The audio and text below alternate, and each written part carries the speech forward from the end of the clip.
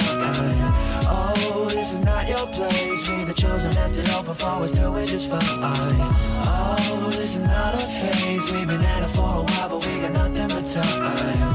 Oh, this is not your place. We the chosen, left it open for. Hey, greetings everybody. This is Wesley Pepper, and you're tuning in to my podcast, Wesley Pepper's Art Lexia.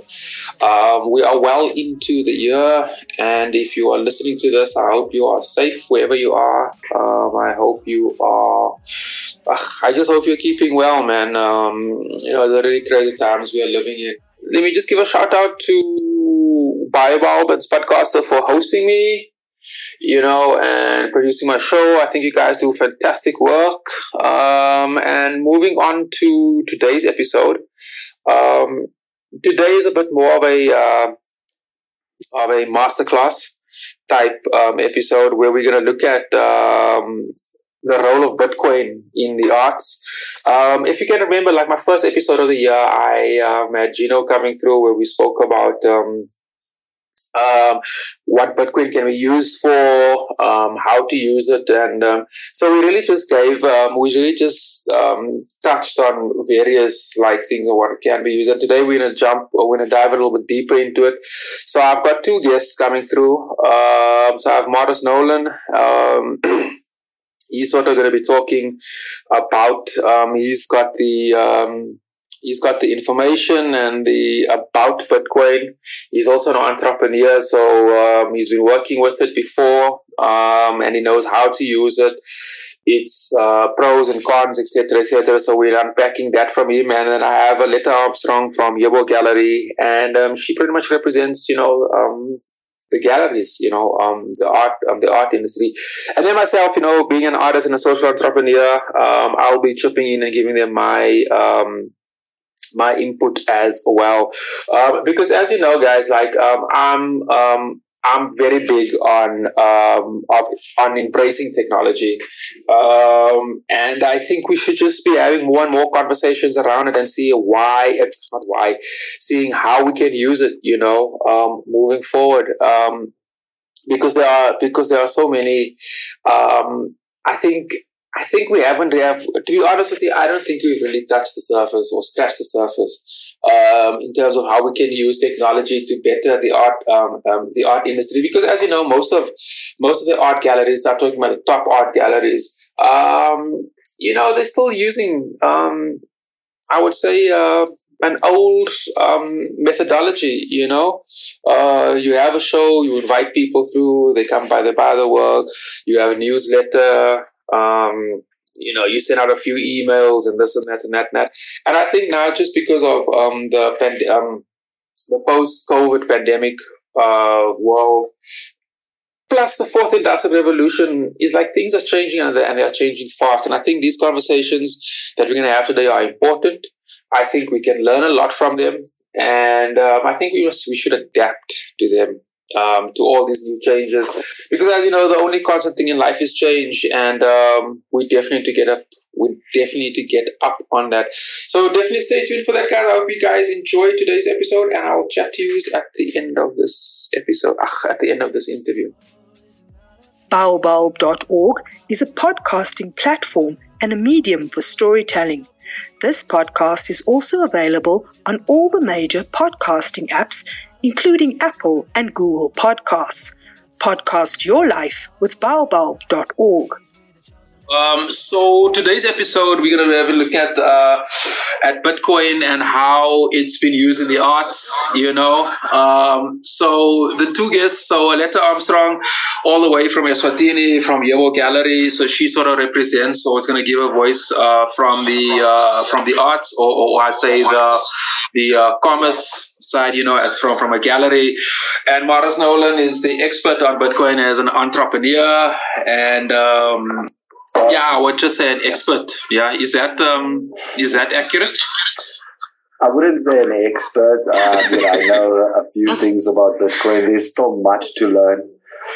It's a constantly evolving industry, and before it reaches mainstream adoption, there's so many other things that need to come into play before that actually happens.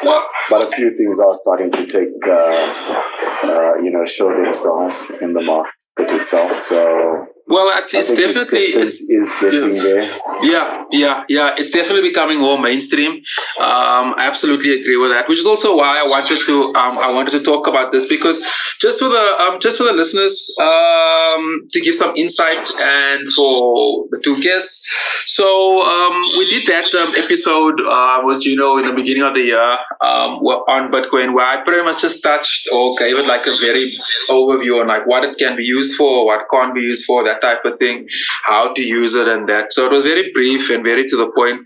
And I read up on basically everything. I like to believe I keep up to speed with what's going on in the world.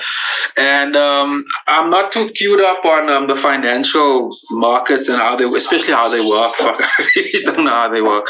But I know that its value has been skyrocketing over the past few months.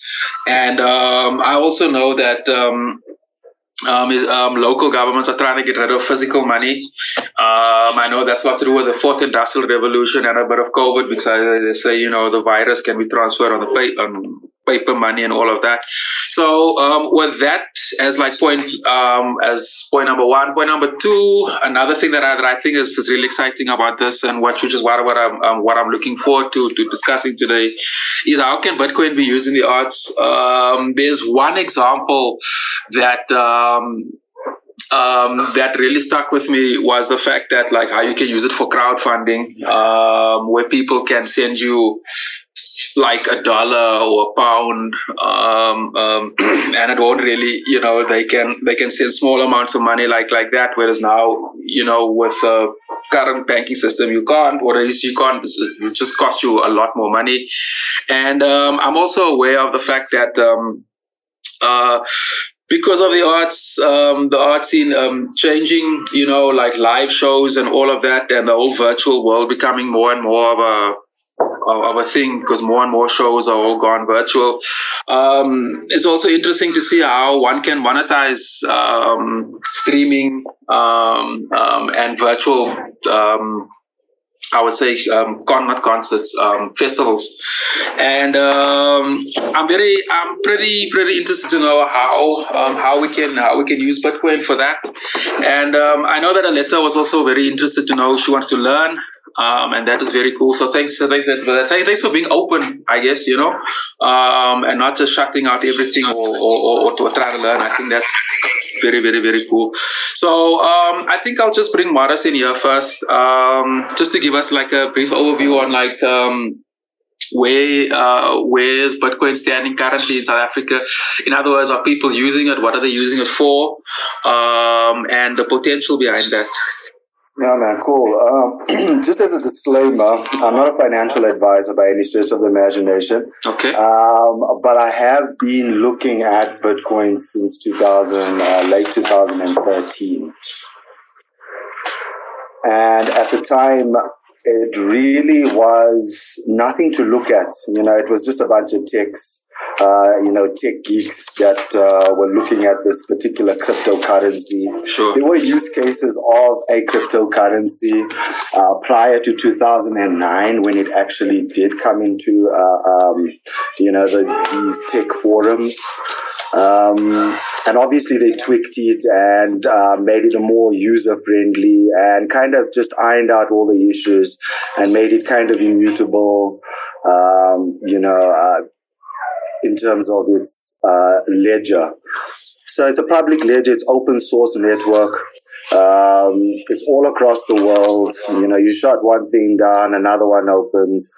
It's very difficult to shut down. Is it impossible to shut down?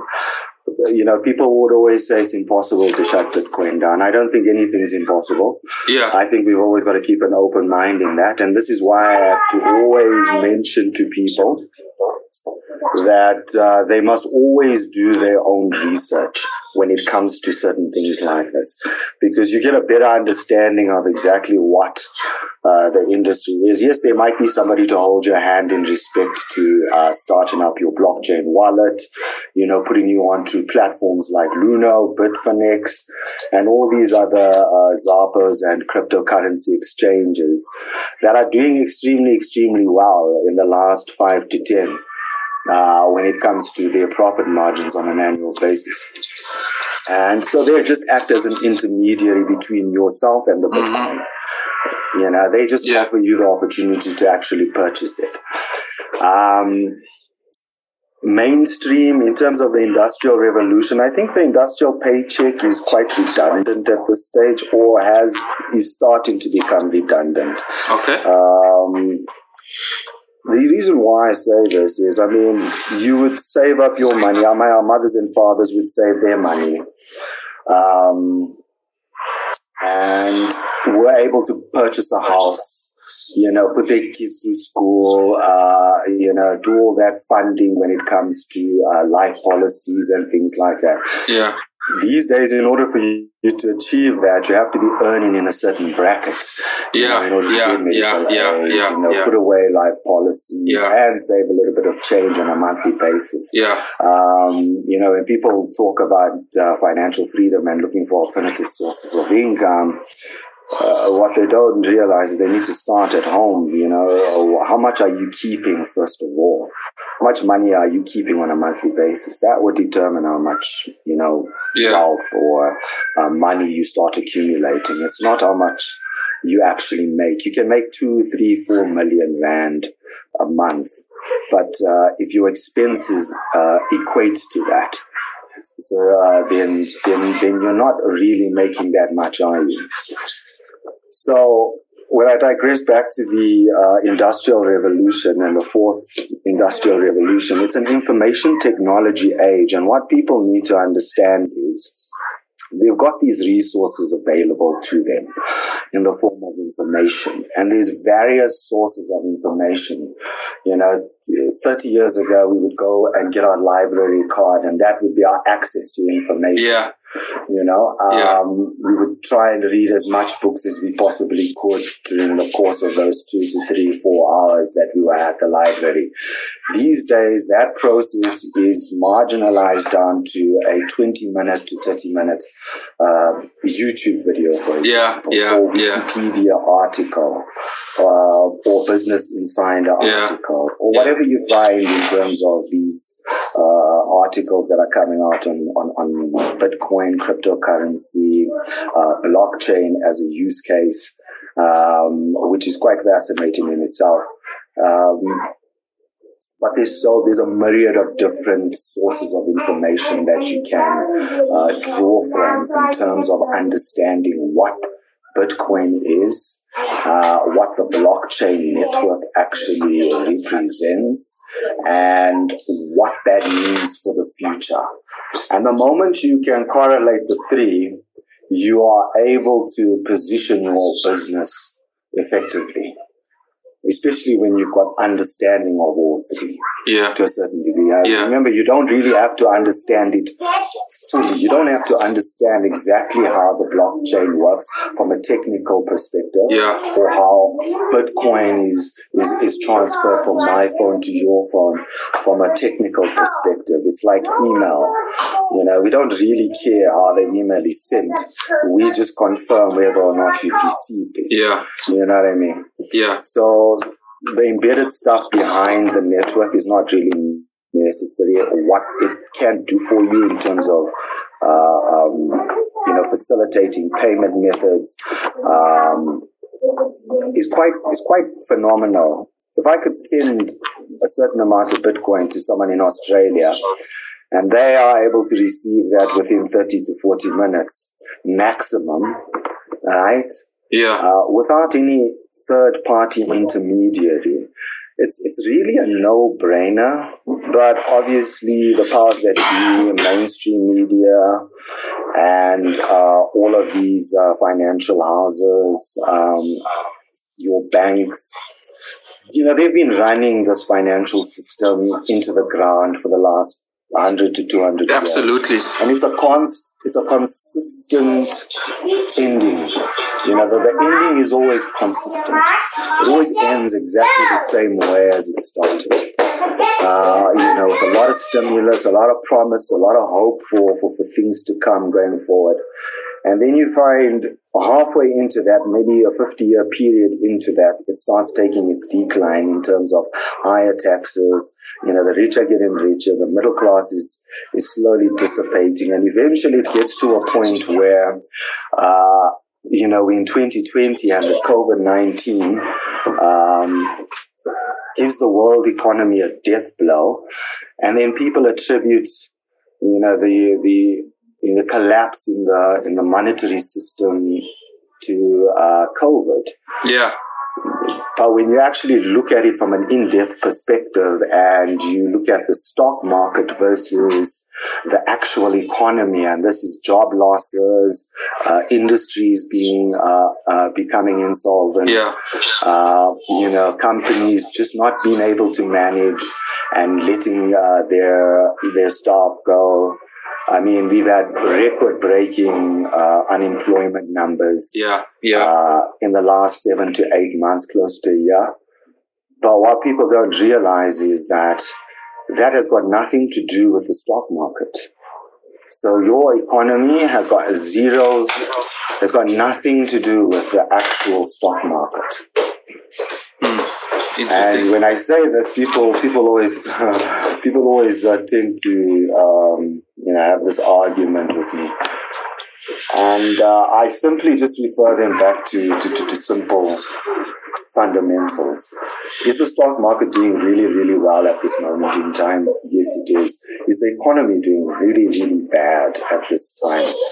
Yes, it is. I mean, we've got interest rates. We've got, you know, government with their stimulus packages. We've got the biggest cash heist of all time in the form of PPE and all these tenders going out.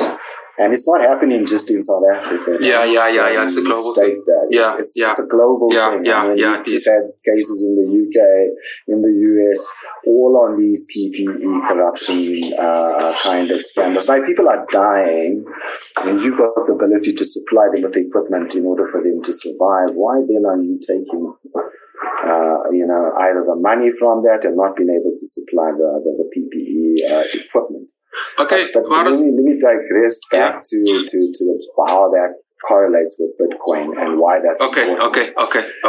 Here comes a revolutionized currency that's open source.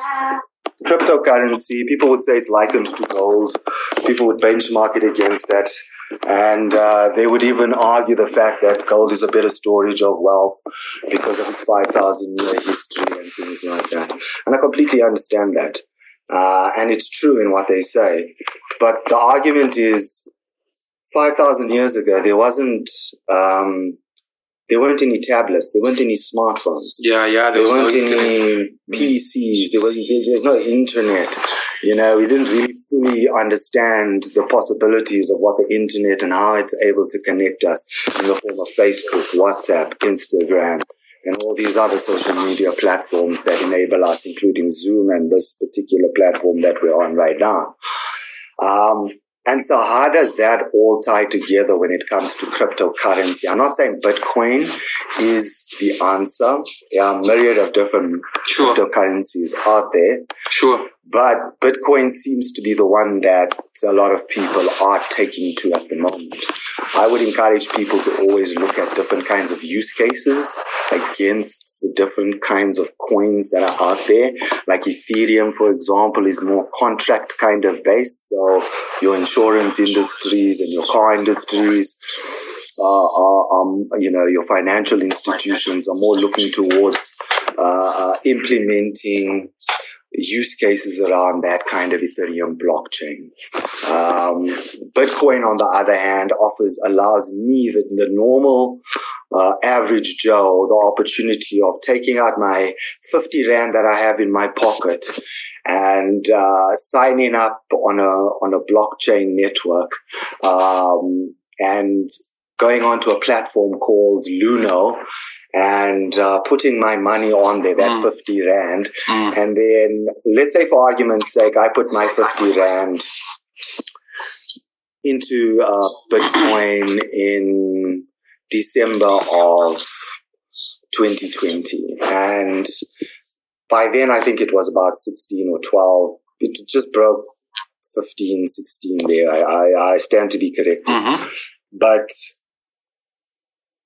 within 2 months, it pushed itself up to an all-time high of, I believe it was 52 or 54,000 US dollars, which equated, if you want to look at it from a Rand's perspective, I think it was at 100 and something thousand, and it jumped from 100 and something thousand all the way to 750,000 Rand.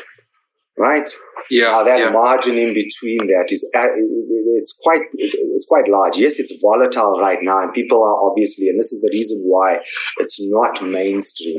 Because if I give you Bitcoin today, you have to immediately exchange it into the Rand or US or yuan or whatever currency represents your country immediately. And you have to be able to do that within an hour or so of it actually changing because of its volatility.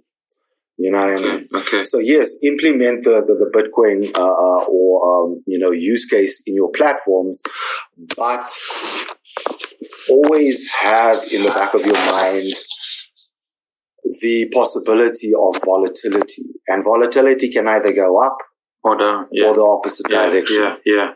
Right? It's not guaranteed until it becomes mainstream. Now, will it become mainstream is the question that a lot of people keep asking. Are they going to, if I've been running a $1 trillion, $500 trillion organization in the form of the monetary system and utilizing banks as my distributors of that fiat currency for the last 200 to 300 years, I'm not just going to give up my power in that respect. I'm going to put up a bit of a fight, am I not? Yeah. So it's not going to be an I'm going to find a way to implement my old system banks are so on the new system. That's why they're taking their own time in terms of trying to understand. And the fundamental problem with the bank's ideology is that this is a decentralized currency. It's not central in itself. You can't. There's no one point that you can go to and say, "Oh, my Bitcoin is stored there." It's so decentralized, and what they're trying to implement is a centralized kind of thing where, yes, we're going to use cryptocurrency, but we'll be in charge of it.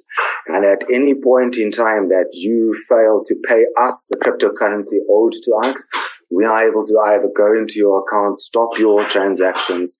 There's no freedom in that.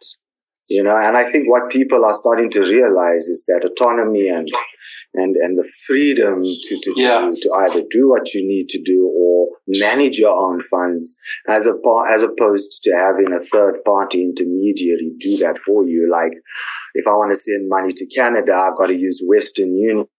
But Western Union immediately takes 30% out of that particular sum, and the person receiving the money receives 30 to 40% less than what they actually were supposed to get.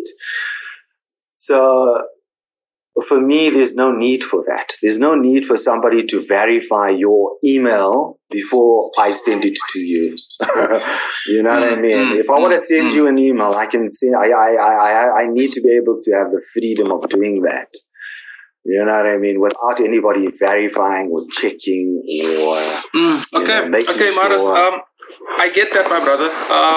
Let me actually bring a letter in over here. I get that. Aletta, do you have any questions? I have a few, but I wanted to see if you have any questions.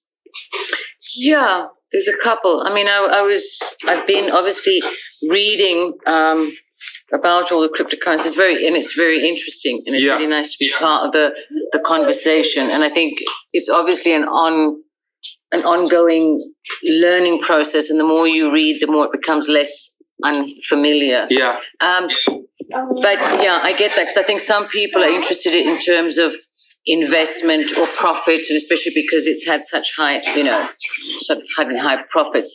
But if you want to use it as a payment, like say, for example, for a gallery, and we wanted to include that people could pay with cryptocurrency, then that's, I suppose, the question of it fluctuating so much. At least I know that if I put $1 price, it's okay. I mean, it can fluctuate. Something could happen, but you've got a sort of general idea of doing that. So I think that would be the thing is, how do you price things when it fluctuates so much, the value? Good question. Maras, I actually just have two other questions that you can answer, man. And this is just for. Can you explain to us what is a blockchain? And just for the listeners, like what is open source?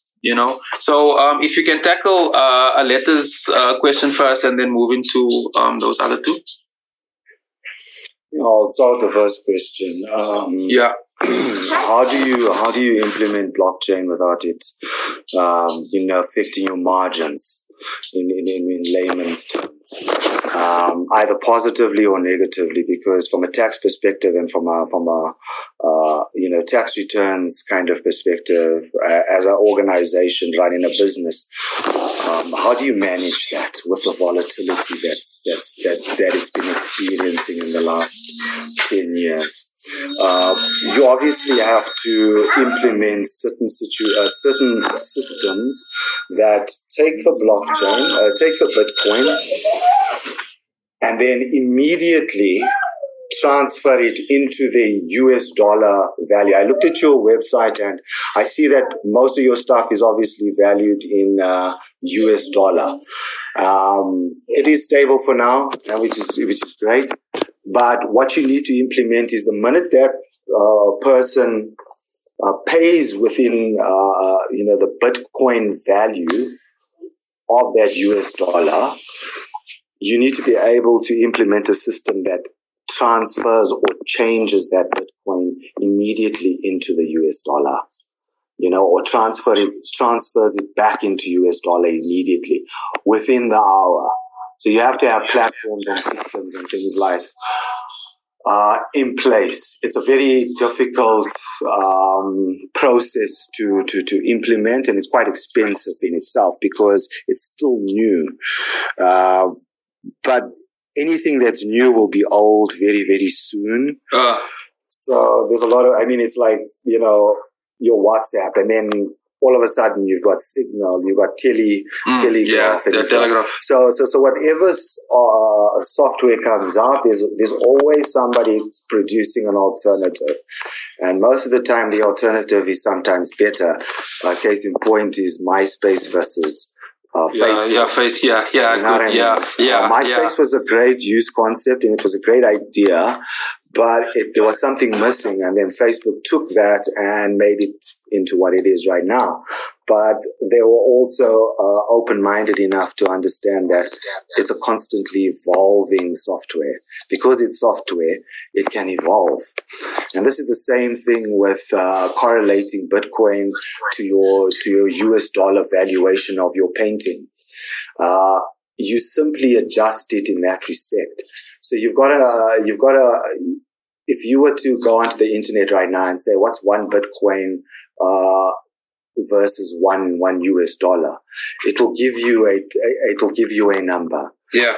You need to implement a system that actually does that on your platform, that says it's going to cost you X amount of Bitcoin, which will equate to $600 US. And whether he pays with US or Bitcoin, that system will immediately transfer the Bitcoin into US dollars by selling it. So by partnering with exchanges like Luno or Bitfinex or all these different Zappos and platforms that offer you the ability to exchange cash for crypto would be the first start. Start asking the questions in that respect. Is it possible? We've got a lot of AI security, cryptocurrency security people that we're dealing with that we can refer you to that can assist you in that respect when it comes to implementing these platforms. I hope that just answers to add, the question. Come I think it does. I just wanted to add a bit to that. I think obviously, since we're not using cryptocurrencies at the moment, but looking into it, that, and dealing with banks and their delightful bank charges that, you add up at the end of every month and you're like, shit. So what are the charges? Because, if you're doing it person to person and you're transferring cryptocurrencies and you've got that set up, but if you're using a third party platform to assist with, changing it into dollars, and then using that, do those charges, are they still much lower than when you're dealing with banks? In some instances they are, but in other instances they're actually higher than the bank charges. So, for example, if I were to take out or withdraw 1,000 Rand capital gains on my BTC, it would cost me 80 Rand to withdraw that. So you've always got to take that into consideration when pricing your paintings, especially if you're going to put them in a Bitcoin valuation. You've always got to put in an extra 100 to 200 Rand or that equivalent to Bitcoin on top of what you are actually selling the painting for. Mm-hmm. Sometimes it'll cost you $20 Rand. Or sometimes it'll cost you 100 Rand. It all depends on how much you're actually transferring. Remember, these third-party intermediaries like Luno, this is where they make their money. Yeah. So every time you transact, they're taking a little piece of what it is that you're transacting in. There's no the minimalistic transaction fees come in the form of, I have my own Bitcoin wallet. So Luno is a platform that allows me to associate my Bitcoin wallet with it, right? So I take Bitcoin out of my wallet and I throw it onto the Luno platform. I exchange my Bitcoin for either cash, and then I transfer it back into my normal bank account or whatever the case may be, and vice versa if I want to do the purchasing of BTC. Sure. Right?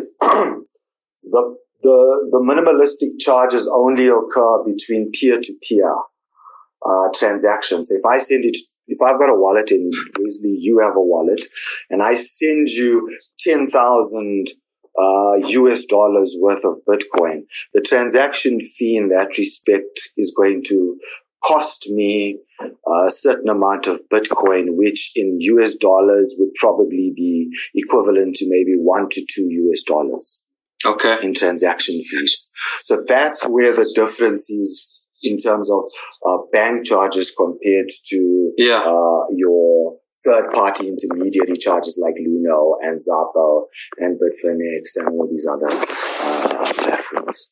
Yeah. So yes, you are going to incur a little bit of a cost. It might be more, it might be less. The valuation of that would be determined by the volatility in the market at the time. Or there is a certain benchmark or threshold between, if you transfer 1,000, between 1,000 and 10,000, it's going to cost you 80 Rand. From anything from 10,000 onwards, it's going to cost you 150 Rand.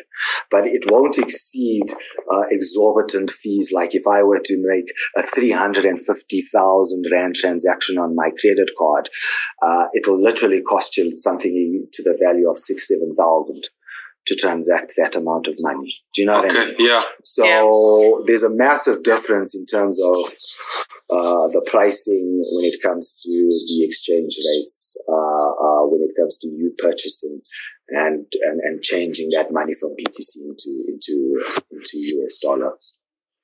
Aletta, are you covered? Yeah, on that bit. I mean, there's obviously still lots to kind of think about and look. I mean, I'm thinking when I was reading about it for like artists and galleries was it's a new way, which, some galleries, but I think more the ones I was looking at seem to be in the UK or the States doing it. Yeah. Yes. I don't know about South Africa, but obviously zero going on in Eswatini with cryptocurrencies. But So you're kind of looking at it. So if there are, I think it's always to give people different options. You know, if you've got cryptocurrency, you want to use it, you want to buy some art, it's good to be able to offer that service. I think where I would look at it on behalf of artists is what are the fees? Because one of the things is you're trying to like make it easier so you don't have to pay so much to banks. Yeah. That's what would interest me more. Yeah. Maurice, can you come in there, please? Well, when you look at other platforms like PayPal, for example, and, Tesla, purchasing to the value of $1.5 billion US dollars worth of Bitcoin. And then you see all these JP Morgan hedge funds. And you also see one of the biggest payment systems in the form of PayPal actually investing in Bitcoin and offering that as a way of payment. Then you should start to see the signs. I mean, it's all about reading in between the lines and being plugged into the industry in order for you to position yourself strategically going forward. I would look at places like PayPal and what they have done in terms of implementing BTC as a means of payment on their platform. Do you know what I mean? Because what we've just discussed, they probably would have already started implementing that.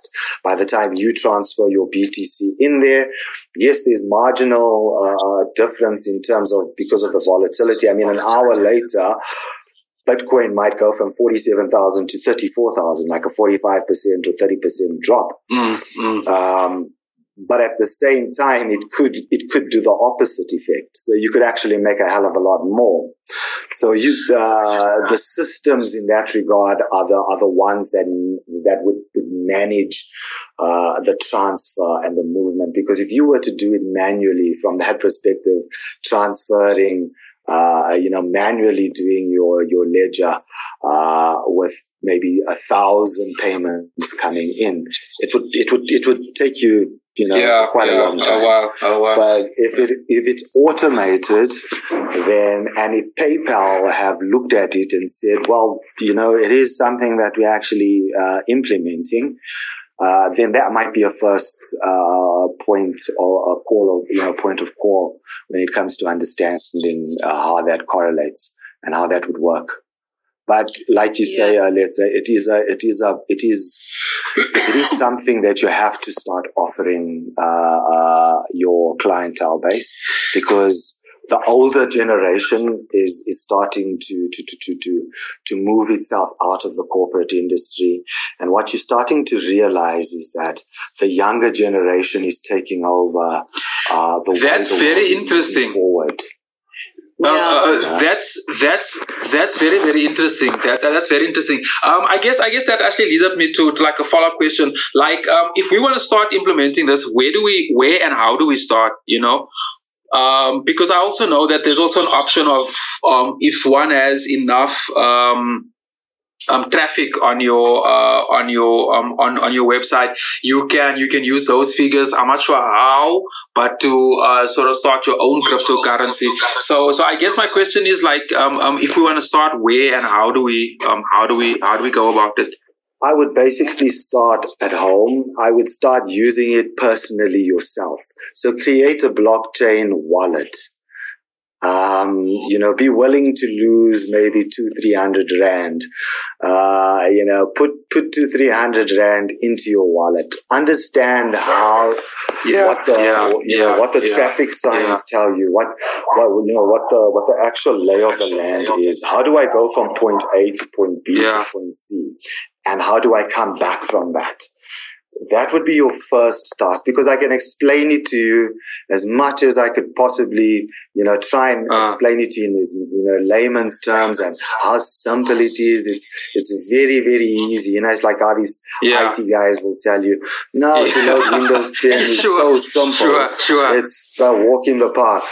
But, there's actual buttons that you have to click on. The 1, 2, 3 process is there, but how do you know which button to press if you're looking at a bunch of hieroglyphics? So you need to understand exactly how to first open a Bitcoin wallet, how to manage that wallet in itself, how to take money out of it and put money back into it, right? And what platforms are user friendly for you? Because Luna might work for me, but Bitfinex might work for you better, because you like the different kinds of dashboard or the different kind of use case that it offers, or the different kind of alternative coins that it is offering, like Monero, Cardano, and Tether, as opposed to what Luna is offering you in the form of Stellar, Ripple, and Ethereum, BTC Cash, and jeez, I didn't realize there was so many.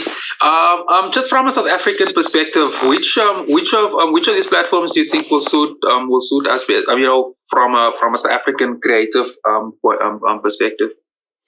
Look, I think you'd want to work with something that's already been mainstream now. I think they've got the ads on TV. I was watching the soccer game the other day, and you get those ads in between the games themselves.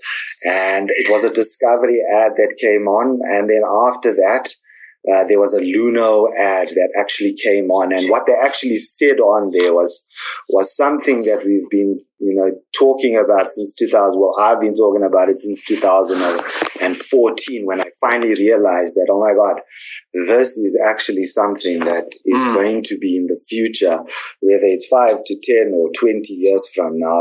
You can't ignore something like this. For sure. Right? For sure.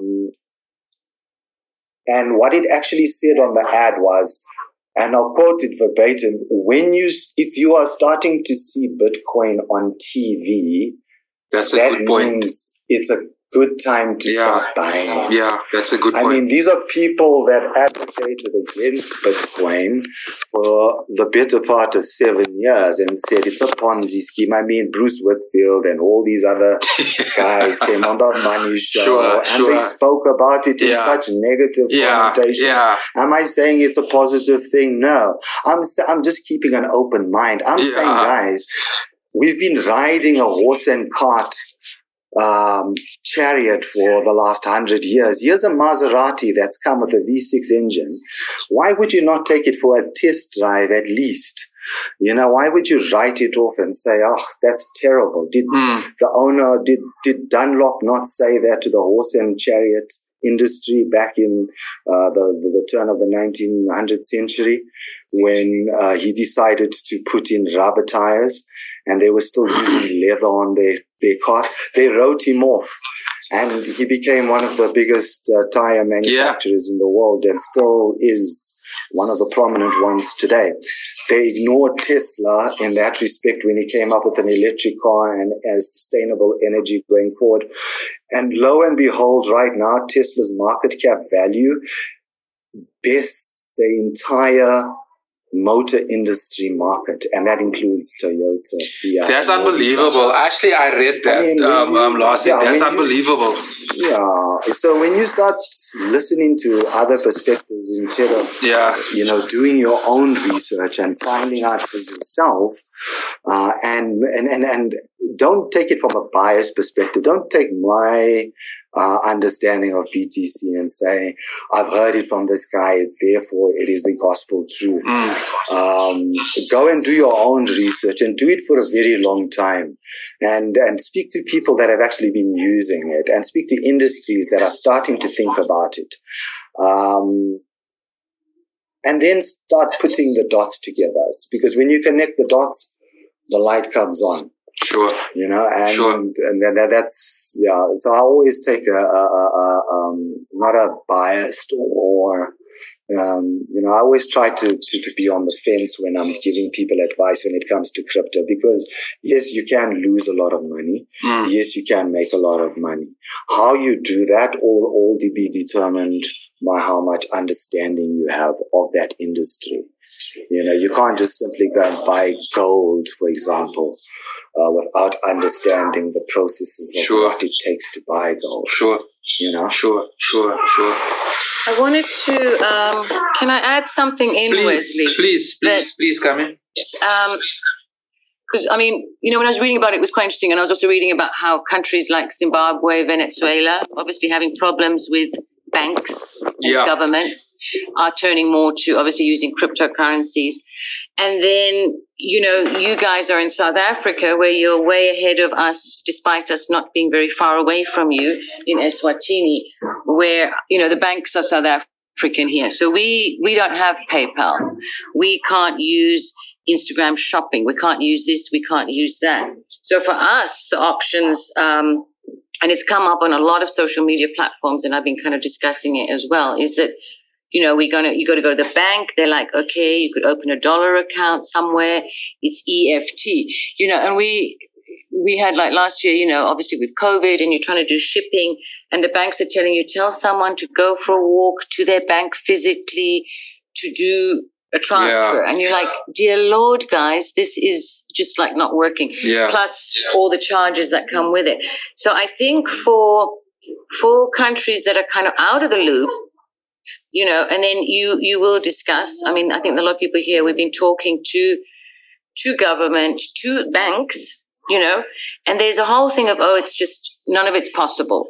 And it's like, you're too small. So no, we're not going to invest. So we're not investing in technology. So I'm using a Kenyan company at the moment so I can do credit card payments rather than people must go physically to a bank. So where I'm feeling right now, and when I look at all the changes that are happening, is if you're an entrepreneur or, creative person, you've got to be innovative.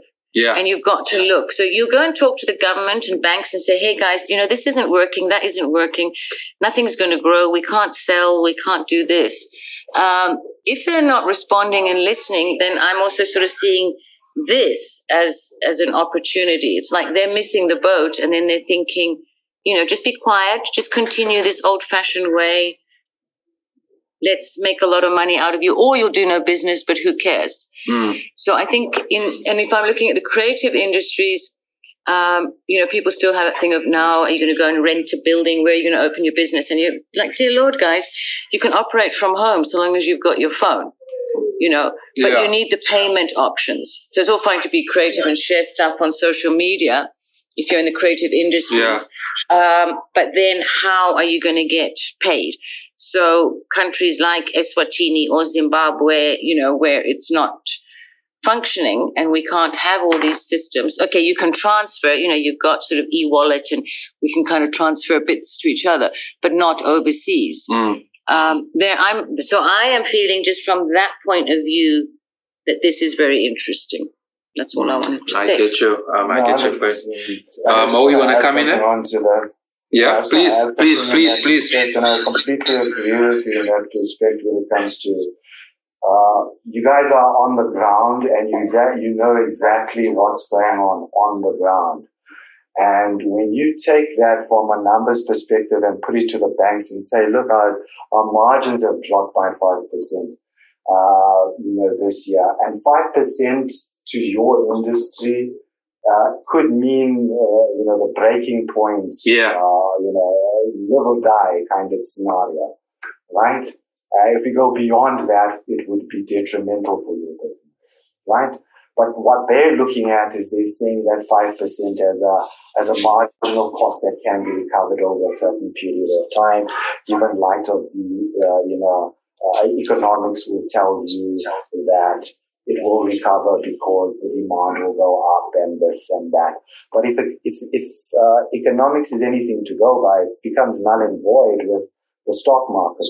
When the stocks go up and the economy goes down, that throws my economics out the window because everything they said in there is in direct contradiction to what is actually happening right now. And yes, you're right, Letta, when you say you at least try to go to them and say to them, listen, here's a problem. Can we not implement this? And they're like, no. What Bitcoin actually and blockchain actually offers you, the individual, it was never meant for industries. It was never meant for businesses. It was actually meant for peer-to-peer transaction because you would find in areas like yours that you're in right now, there's a lot of unbanked people. There's a lot of people that do not have bank accounts. but they have smartphones, don't they? Yeah, that's a good my point. Granny's got a smartphone. My granny's grandmother has a smartphone. Yeah, that's a good point. WhatsApp and Facebook. Yeah. Right? So on that smartphone, that actual smartphone now becomes your bank. And it answers the fundamental That's a very good point. How do we get paid now? How do we get paid? Well, if I've got a blockchain wallet and I've got a piece of art and I've got a place that I can put it on, which is your platform, can I not put my blockchain wallet on there and correlate that with my painting, and then just wait for somebody to make a payment or to suggest that a payment is coming through, and that they have to confirm from their side whether or not they will be able to send that, or how long it will take. You know, like when you're buying something from Takealot, it takes you 3 to 5 days shipping and all that kind of jazz. And you've got a cart, you've got an exit cart and things like that where you know that you've made a purchase towards it. Sure. Right? That's basically what they do. And it looks like, but if that's the only use case that Bitcoin is going to come in at, how does that actually help us? But think about it from a compounding interest. I'd rather get 5 people to buy my paintings at a certain amount of money than wait for that one person to pay 600 Rand for that. Yeah. And allow those 5 people access to me in the form of, they've got blockchain wallets, I've got a blockchain wallet. It's like a barter exchange. It's almost like going back in history and saying, I have a blanket that's going to keep you warm during the winter, but you have got a gun that could help me, the expert at hunting, find the bear. Yeah. So you keep warm, give me the gun, I'll go and do the killing. And you've given me more in use value than you've taken from me in cash value, kind of scenario. Interesting. You know what I mean? Interesting analogy. So why is that important? Because when you look at how many people are unbanked in the world, the numbers are staggering.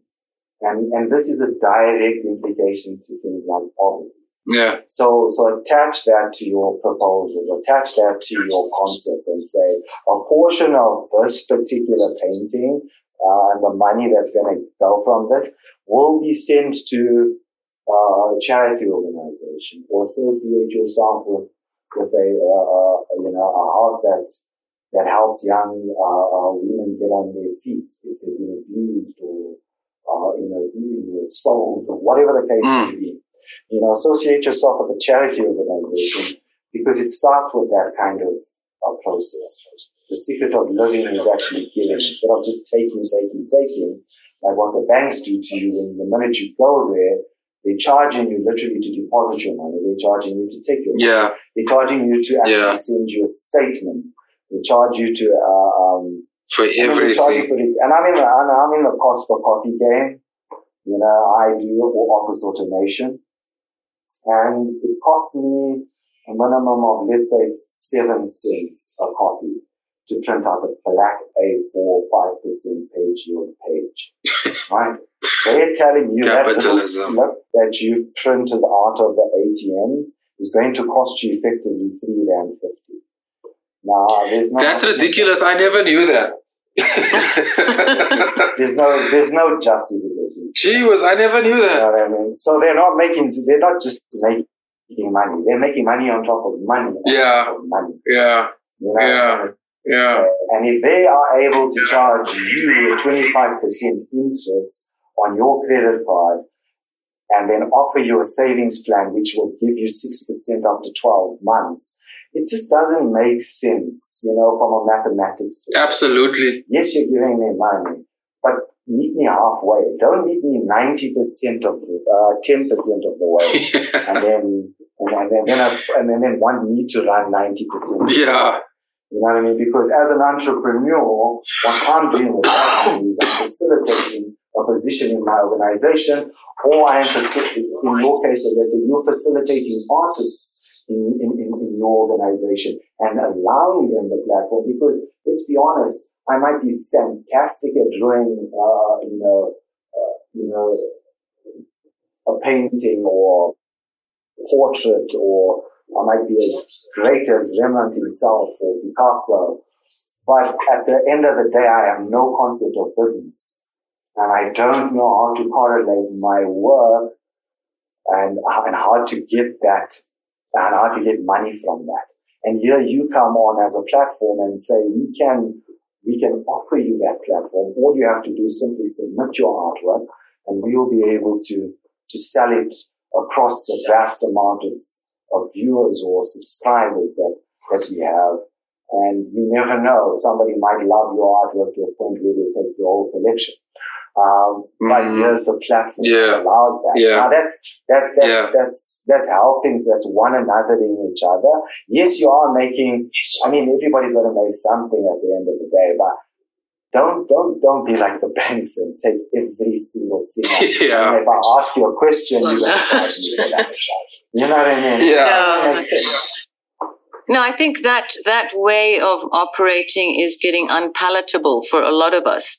And I think, the pandemic has brought that out. I mean, in South Africa, a lot of businesses on their knees. The creative industry is suffering.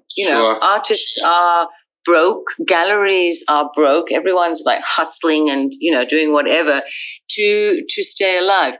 But then it's forcing you to adapt and to start thinking of a new way of doing business, really, because some of the ways are just not working. No, I agree. I agree with both of you there. Actually, I have to come in here. We've actually gone way past what the time I usually allocate. And like I'm sitting and listening, I'm thinking like there's still so much more to discuss, man. Like we should definitely do another follow up one here, and sort of just pick up like from where we left, because there's still a few more things that I still want to cover. I just don't think there's enough. 2. Yeah, definitely. Because Letta, you are so right. Like the creative industry is on its knees, and here in South Africa, like it's more of and I'm generalizing here, as more of a finger pointing, he said, she said type of battle. Very little solutions going around. That's why I think like episodes like this are so important. And to start this dialogue is very, very important. So I think we must definitely do a follow up on all of this, man. Morris, thanks a lot, my brother. In closing, do you have anything to say? Just to conclude, I think you're right. I think Letta is right as well as you in terms of us having another discussion about this. For sure. So much to postulate about, and the only way we're going to get to a solution is if we actually start having these hard conversations. And I know it seems a bit radical and disruptive in its nature, but at the end of the day, you guys have an industry that needs to survive. So do I, and so do you, Wesley. I mean, you literally had to do something during the pandemic in order for you to put yourself out there. So I think more conversations need to take place. I think a lot more focus groups. I think a little from your side, I think you need to look at your database of art producers and start asking them can I go? Someone's had enough. I think we must take our cue on that. Okay. So I think we should definitely have these conversations more. No, absolutely. We can definitely set that up and start talking about them in your guys' industry, because, like I said, that industrial age is over now. People don't realize that 1900th century to 2000 is over now. That was the industrial age. Now we are moving towards a more information technology age. There's information, and you combine that with technology, creates another industry. So in essence, there's actually industries within this industry that we are going into now that have not been discovered yet. And they come from reinventing the wheel, like the art industry or the IT industry or the consumables industry. If Uber is anything to go by, Uber Eats was such a delight during lockdown. Yeah. You know what I mean? All these different things started popping up and becoming use case. So I think there's a lot more that can be stimulated, especially from Africa. I'm going to be honest with you. Hey, my brother, I'm with you there. Eh? So, and I think we've been lacking in that respect. And I think because we're moving into another industrial, into another age, that being the information technology age, I think we all need to start talking about this. For sure, man. For sure. Aletta, do you have anything to say in closing? No, I mean, I agreed with everything that Morris said there. I think what I want to do is talk more. I mean, we all do talk here, the creative industry, lots going on, but I think discuss this more and find out some more questions and what people need and how to start working together, you know? Yeah. Like, we all, some of us, I represent artists, but there's other people in the creative industries, whether it's the music sector or poetry, different aspects, or filmmakers. But we need to also, I think, get together and start lobbying, you know, and also start and helping each other. So like, hey guys, how about we try this or we do that or you lobby for that. Yeah. But if we're all just sitting at home freaking out quietly, I don't think that's going to be very helpful. So I think practical advice that we can give people would be great. Fantastic, man. Thanks both of you for coming through, man. It's unbelievable. I'm looking at this time clock here, and I still think we should at least, we must definitely set up another episode. I'll get on that in the next week for sure, and see what other questions arise, and I'll share it with both of you, and we can sort of just schedule, see when we are all three available, and then take it from there. But thanks a lot, guys, for coming through, man. And I'll be in touch with you both. Thanks, Wesley and Morris. All right, man, guys. Cheers, man. No? Okay, ciao. Bye-bye. Thank you for listening to this Spudcaster podcast. Don't forget to like, share, and subscribe. Hey, everybody. Thanks a lot for my two guests. I think they were actually fantastic. And like we said, we should definitely do another follow-up on this. There's just so much more to be to discuss. Man, look forward to more outstanding top-ranking content on this podcast. And I have to give a shout-out firstly to Viabulb and Spudcaster for hosting me. I think they do fantastic work, and check us out on all these streaming platforms, man. And don't forget to give us all your comments and feedback. And it'll be really interesting to know what you guys have to say about this episode. If you just want to know anything or if you have any questions or comments, just send it through me via Facebook or Instagram, and it's all Wesley Pepper. Just search for me there, you'll find me. And I'll take all the stuff and I'll present it to my guests in a future episode. So thanks a lot, guys, for coming through, and look forward to more outstanding content from Wesley Pepper's Art Lex here. Thank you very much. Oh, this is not your place. We the chosen, left it open for us, do it just fine. Oh, this is not a phase. We've been at it for a while, but we got nothing but time. Oh, this is not your place. We the chosen, left it open for us, do it just fine.